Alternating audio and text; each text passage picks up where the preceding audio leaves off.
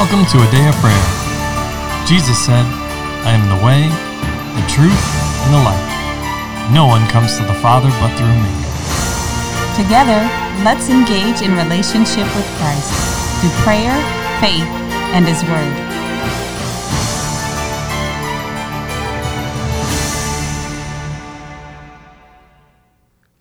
Good morning and welcome. You're listening to a Day of Prayer's morning Bible study, and we're so glad you could join us. But before we get into the Word, let's take a moment and pray. Lord, we just thank you that you are only good to us, Lord, that you never do anything that's wrong, Lord, and that you have our best interests at heart, Lord. And Lord, we also just thank you for the opportunity to come into your presence, Lord, and just to remain there and worship and praise you, Lord. In Jesus' name, amen. In Jesus' name, amen. And amen. Well, good morning and welcome, everyone. We are glad to have you with us as we continue our study in the book of Acts. Now, this morning, we are continuing our discussion on Acts 13, verses 13 through 41. So I want to recommend to you that, in case it's your first time joining us, that you pause the episode and give yourself time and opportunity to read that section of Scripture in order to follow along in the discussion with us. Amen? Amen. Amen. All right. And now the floor is open for each of you to have the opportunity to share what the Holy Spirit is speaking and ministering to you and to ask any questions that you have. So, who would like to begin? I will. All right, promise? Okay, so the Lord's talking to me about Paul's message as a whole, and He reminded me of Acts, the whole Acts 7 chapter, that whole chapter, and how that the style that the Lord was talking through Paul about is similar to the one that Stephen was talking about. And so if you compare, you can see that even the style that supports the other scriptures, I believe inside of James, that says, James are Hebrews in the later chapters, in the later books, where it said that God does not change, that He's the same every day. Wait, no, I believe it's inside the Johns. It is actually multiple places right. throughout the Word. Exactly. He's the same yesterday, today, and forever. And the Lord says it in, I call it Deuteronomy style, where He says the same thing 5 different ways just to make sure there's no chance that you misunderstood His message. However your mind could conceive what He's saying, He's answered it in that way. That's right. And confirmed it. So yes, go ahead, sweetheart. And how at the end of both messages, it talked about how that it was that Jesus was crucified because of them. And the Lord also told me to go to, I believe it's Psalms 2:7. Yes, Psalms 2:7. Okay. And it says, I'll declare the decree. The Lord has said to me, you are my son. Today I've begotten you. And then if you look at the verses before and after it, this is the one that's before it said, Yet I have set my king on my holy hill of Zion. And that whole section is talking about the Lord and how that when the people on earth are laughing, that the Lord triumphed over everything. And the chapter after that is verse 8, where it says, that's verse 7. Ask me and I'll give you the nations for your inheritance and the ends of the earth for your possession. And so the Lord is showing me that with everything that inside of Jesus' ministry, that verse was fulfilled. And you can see that with whatever Jesus asked for, because it was in line with what the Lord wanted, and everything He asked for was fulfilled. Whether it was someone's healing or that the people would see through the works that they were doing, that like with Lazarus, that they will see that the Lord could save. Then the next one is inside of Isaiah 55 verse 3, which says, "Incline your ear and come to me, hear and your soul shall live, and I will make an everlasting covenant with you, the sure mercies of David." And as Paul was talking about inside of Acts 13, it said that he was used by the Lord to, as an example, with that example, that because everything that he did had a greater importance, not that mattered more than that he got greater things because he was a leader, but because he was a leader, what he did had to be allowed with the Lord's word, because if it didn't, it would teach the people rebellion, like with what happened to Moses. Well, I would ask you this. Why did the Lord select David as a leader? Why did he choose him? Oh, I believe it said that David was a man after his own heart, and that he actually loved the Lord. Okay.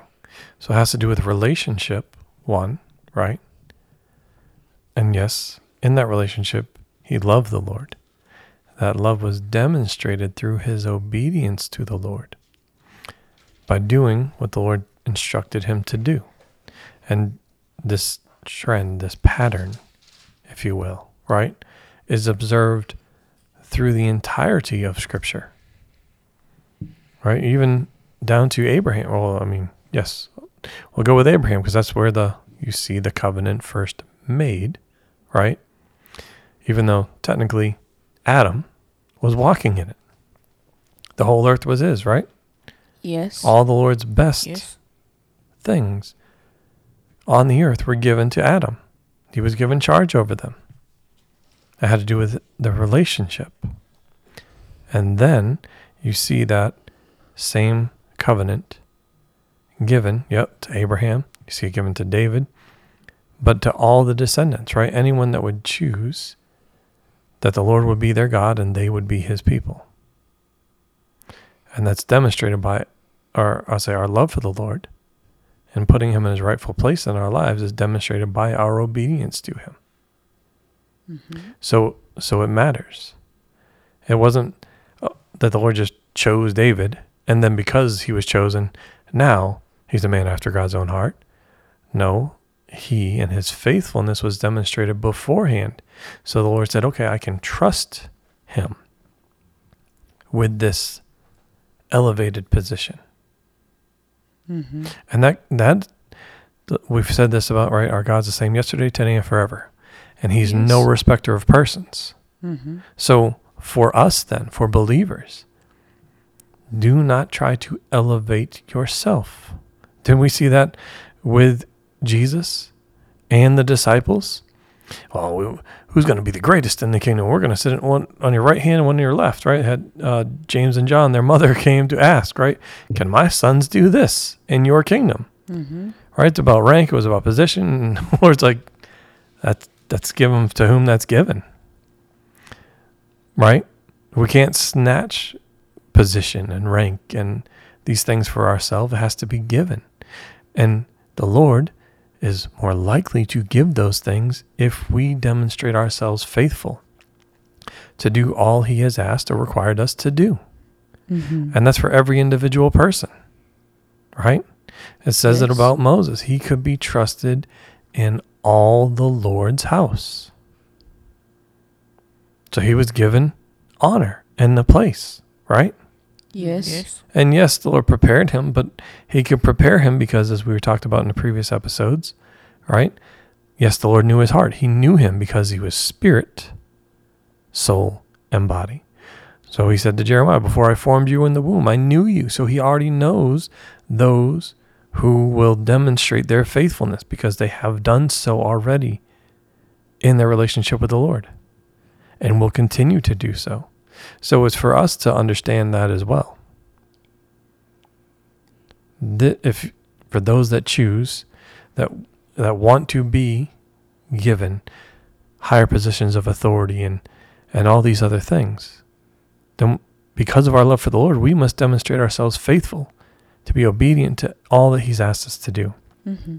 Said another way, and it's something that you and I have been discussing a lot here, honey, Mm-hmm. is those that will put the Lord's will above their own. Amen. And that's what I was going to actually say about the Lord Jesus, that he was given the Spirit with no measure, no limit on it. Amen. Not because he was God, but because God could trust that Jesus was not there to do his own will. So there was no part of the Messiah that was going to say, get out of my way, Lord, I'm about to do what I want. There was no part of him that put the mission of Father God in jeopardy due to self-will. Think about that for a moment. How many times does the Lord say this, and we go, I'm going to rephrase it, and I'll say that. No, say exactly what he told you to say. But Christ didn't have any of that within him. And he said over and over and demonstrated over and over, I didn't come to do my own will. I came to do the will of the Father who sent me. That standpoint right there, that mindset that was in him, qualified him to have the Holy Spirit lavished on him without limitation. So when that was his delight, his desire, his driving force. Right. That was the secret food that he lived from, was not stealing crumbs of bread or pilfering from the money box, but it was doing the will of the Father. That's what kept him going and persevering. You mentioned, Promise, that he always had his prayers answered. And you said because he was in alignment with God. And I'm telling you, he went deeper and further than that. Amen. Like the will of the Father is what he held before his eyes the entire time. Seeing the fulfillment of the Father's will in the earth was the business that Christ was here to do in the earth, not just because Father God sent him to do that. How many people did he send and say, go do this? And they're like, yeah, well, no, I'm going to do this instead. Or they started and then shirked their responsibilities or fell away and they fell into made it about temptation themselves. or, Exactly. Any other thing. But he kept that before his eyes. It was his good pleasure to do the Father's will on the earth. So the Lord knew that Christ was trustworthy. Even when Christ was in the Garden of Gethsemane and had to rein his flesh in, it was his physical body. And I don't mean flesh like carnality flesh, sin nature flesh. I mean the physical body that he had, because God gave us safety mechanisms in this physical body to to preserve life, to save life. He said, You can't hold your breath forever. The body's going to knock you out and make you breathe without your consciousness because you're not acting wisely. The body will try to keep itself alive. Christ had to subdue that so he could go get on the cross, because the body, when it sees pain coming or death, will try to avert it. And it will try to subdue the consciousness, the soul, mind, will, and emotions, and do whatever it has to survive. And that's something that God put in us. But it had to take a back seat in light of carrying out the Father's will for him to be crucified for the sin of the entire world. So you can look at John chapter 3. Let's see. Well, verse 34 says, for he, this is John talking about the Lord Jesus, the Messiah. And he says, for he whom God has sent speaks the words of God, for God does not give the Spirit by measure.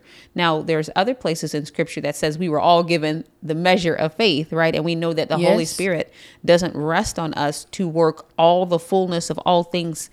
Go ahead, sweetheart. And depending on the translation, it says a measure of faith. Right, which means there can be more. Right, and so you get a certain amount, and then you grow from there, right? And everybody receives a measure of faith, right? Even prior to becoming a Christian, or you would have no measure of faith with which to grab or receive. I don't mean grab as in snatch, but take hold of your salvation. Right. So, but Christ did not have limitations. Amen. The Holy Spirit rested on him and he went out in full expression. Now we have ebbs and flows where the Holy Spirit works through us, but Christ had this all the time. And there was no limitation on, he would not ask for something that the Father didn't desire. He got the will of the Father first and then made his petitions. But his desire to be one with the Father and his willingness to willingly submit to the Father and not wrestle for power with him made him trustworthy. We still wrestle with power from God. I want to make my own choice, Lord. Here's my will. You just bless it. That is so predominant in the way people are even raised in Christ, raised in the church dynamic is, and that's what I was taught. Once you get saved, you can still have all the things live a carnal life. You just say, God bless it at the end, and that makes it right. You just put that Jesus cherry on top, and it's good. Call it good. We've come to do my will, oh God. All of heaven is coming to do Kamisha's will. Or you just put your name in there, and that's the mentality. Can we just call it plainly? State it plainly what it is? Sure. Sounds a lot like the seven sons of Sceva. Oh, in the name of Jesus that Paul uses, right? So where's your own accountability and relationship with the Lord? And I just mean, and the perfect understanding that we are here to do the Father's will. And like, Amen. I've said that to myself many times, and I sung worship songs, and cried and said, I'm here to do your will. But the moment I turned around, I was like, but this is what I want, God. And then as soon as the song's over, you know what I mean? I had an emotional experience. Oh, hallelujah. I was all over that, the emotional experience. But the moment it came down to God saying, this is what I want, I was like, but I want? And he was like, no, do what I want. And I was like, but no, you do what I want? And I could not communicate with him because I thought he was supposed to bless what I wanted to have done in the earth. And the concept that I have been created truly, literally, to only do his will. To serve him, yes. To only do his will and do it from a willing heart. In completeness. And joy and gladness. And in the manner that he wants it done. Amen. With the attitude he wants. Letting Holy Spirit work through me to bring it to perfection. That concept did not penetrate my natural mind for a long time. I mean, there's still some things I'm like, okay, I know better now, but I've slid over and put my human thought on it and slid it over to the Lord, and he knocked it out of my hand. Okay, wait. No, and I pick it up and blow it off and wipe it on my shirt. Let me try this again, Lord. Yeah. Let me, if I hold it this way, the same idea. If I hold it like this, you'll let me have it. You'll let me do it. You'll accept my will, God. And he's like, no, if you are my disciple, you do my will. And I'm like, okay, now that is sweet music to my ears. But at one point that made me afraid. Well, yes. And now, right, because that comes with growth, development, maturity, all right, as scripture says it, right? It makes it simple because now we can just ask him, well, Lord, what's your will in this? And he had to train me to ask him first. What do I ask you for in this? What do you desire to have happen? What do you desire to have me say? What do you desire to have me do in this situation? Amen. And it takes the guesswork out of it. It sure does. Now, before we close today, promise were you still talking, baby? You got that look on your face like, Mommy, I wasn't done. Okay, come on, honey. Oh, my day can continue. That can just be part 2. Oh, okay. Promise part 2. Okay. We were talking about, I think you mentioned it, my love, verse 36, where it says, for David, after he had served his own generation, by the will of God, fell asleep and was buried with his fathers and saw corruption. Verse 37, but he whom God raised up saw no corruption. Well, the promise brought that up, but okay. Yeah, I commented on it. You mentioned in one of the previous episodes that he said, you've prepared a body for me. Yes. The physical body that we have, your hands, your legs, your eyes, your ears, your nose, that is to give you authority to work and operate and make decisions in this earth. In the earth. Amen. Demons, spirit beings, don't have the right to do that. They have to work through humans. Amen. Right? Which is why they work so hard to possess a physical body so they can go around and cause havoc. To get a foothold in your life so they can carry out their will. Destruction or whatever, wherever else. Right. And they work so hard to get people to cooperate with them because they don't have the right to do it on their own. Right. So God, knowing that's how the spiritual laws work, that's how the earth works. That's what gives you the right to do business here is that you got a dirt body. You're made out of the same dirt that the earth is. Right. Gave that perfect body to Messiah. Right. He came and put on that body, God being his father, Mary being his mother, put on his earth suit. Now he had the right to take back authority. That is what made him the last Adam, taking back authority from Satan that Satan tricked Adam out of, bonked his head, made an open show of him, an open display of him, when he defeated him in hell, right? Jesus defeated Satan, took the keys of hell and the grave and ascended back to the Father, saying, all authority has been given unto me. That's how he got it, because of that body that Father God prepared, and that body that did not see corruption. So that's a connection there. And we have to understand our physical body here is a tool. It's a resource. It's not who we are. There's a connection to what you said as well, Layla. It's not our God.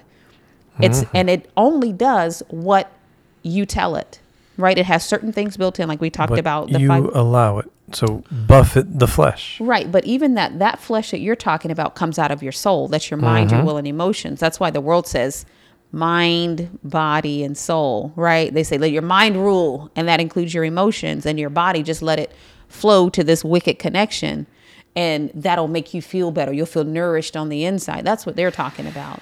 But God said, no, you are a spirit, you have a soul, and you live in a body. The body is what gives you authority to make actions and transactions in the earth. Amen. It gives you authority in the physical earth. Like I can pick up this box and move it because I have a physical body. Wicked spirits cannot pick up that physical box and move it. They don't have the right to, because they don't have a body. Does that make sense? Everybody's tracking? Yes. So Yes. this body that God gave to the Messiah is a tool. It was a tool for the mission of redeeming us. So our body is only going to do what the bigger part of us tells it. Our soul is supposed to be subdued. Our spirit, which is alive to God, is supposed to be dominant. And because Holy Spirit is connecting with our spirit, that's where we're making our decisions from, not from our mind, not from our emotions. And our will is supposed to be subjugated to the will of the Father God. So we're in perfect alignment, spirit, soul, and body. And our body only does, as far as like having desires and all of that kind of thing, it only does what the bigger part of us tells it to do. It's literally a meat sack, waiting for instructions. Now, if your mind has taken hold of drugs and alcohol, your body's naturally going to connect with that. And then you build chemical dependency.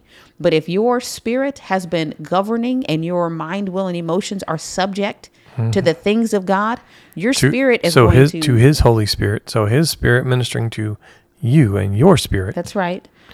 Then Right. you will see the alignment and the order, the way the Lord designed for it to happen. Amen. Just to simplify for time. All right. I know there's a lot there to process. So we're going to give that opportunity to do that. And with that, can I get a volunteer to close us out in prayer, please? I will. All right, Layla. Lord, we thank you for Jesus and that you gave him the body that saw no corruption, Lord, so that we could be redeemed from it, Lord, and we could be raised up together with him into life everlasting, God. We thank you for your love and we thank you for your kindness, Lord. And we thank you for the unique personality that you've given to each and every one of us, Lord, the tools and the gifts that you've equipped us with to take authority and do your will, O Lord, in this earth. Not our will, Lord, but yours. And to see it and bring it to completion, Lord. And we thank you for the opportunity to rejoice in it with you, God, and to see the fulfillment of your promises all the way from Abraham, from the beginning of the world before it was, Lord, to the finishing out of the course, Lord. In Jesus' name, amen. In Jesus' mighty name, amen. Amen. Well, we love you. God bless you. And have a wonderful day. We hope you've enjoyed listening to a Day of Prayers morning Bible study. This year, Pastor John and I are believing for 1,000 new partners to believe God with us and join in the work of the ministry. God is doing great things through a day of prayer, and we want you to be a part. If the Lord has placed on your heart to partner with us, please contact us online at adayofprayer.org. Click on the menu and select partner. Complete the form, and we'd love to hear from you. Thank you again. God bless you. Have a wonderful day.